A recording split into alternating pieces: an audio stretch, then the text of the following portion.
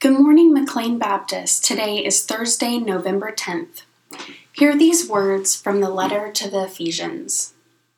I, therefore, the prisoner in the Lord, beg you to lead a life worthy of the calling to which you have been called, with all humility and gentleness, with patience, bearing with one another in love, making every effort to maintain the unity of the Spirit in the bond of peace. There is one body and one Spirit, just as you were called to the one hope of your calling. One Lord, one faith, one baptism, one God and Father of all, who is above all and through all and in all. Today may we reach out in love and unity to all of our sisters and brothers. May we seek the will and love of God over all other things. As you pray this day and this week, there are several in our community that are in need of the love and presence of Christ. May we keep them in our prayers. Hazel Peacock is still in the hospital. Prayers for her and for her children. Kim Powell, the daughter of Roy and Linda O'Brien, has breast cancer.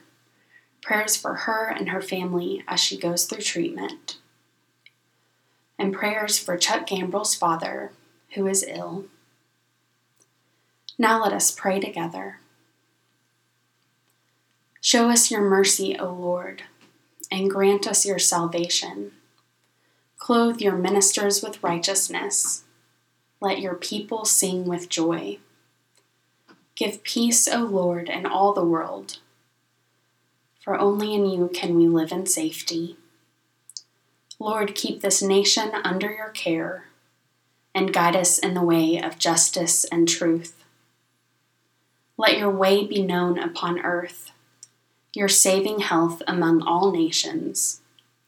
Let not the needy, O Lord, be forgotten, nor the hope of the poor be taken away. Create in us clean hearts, O God, and sustain us by your Holy Spirit. Most holy God, the source of all good desires, all right judgments, and all just works, give to us, your servants, that peace which the world cannot give, so that our minds may be fixed on the doing of your will, and that we, being delivered from the fear of all enemies, may live in peace and quietness through the mercies of Christ Jesus our Savior. Amen.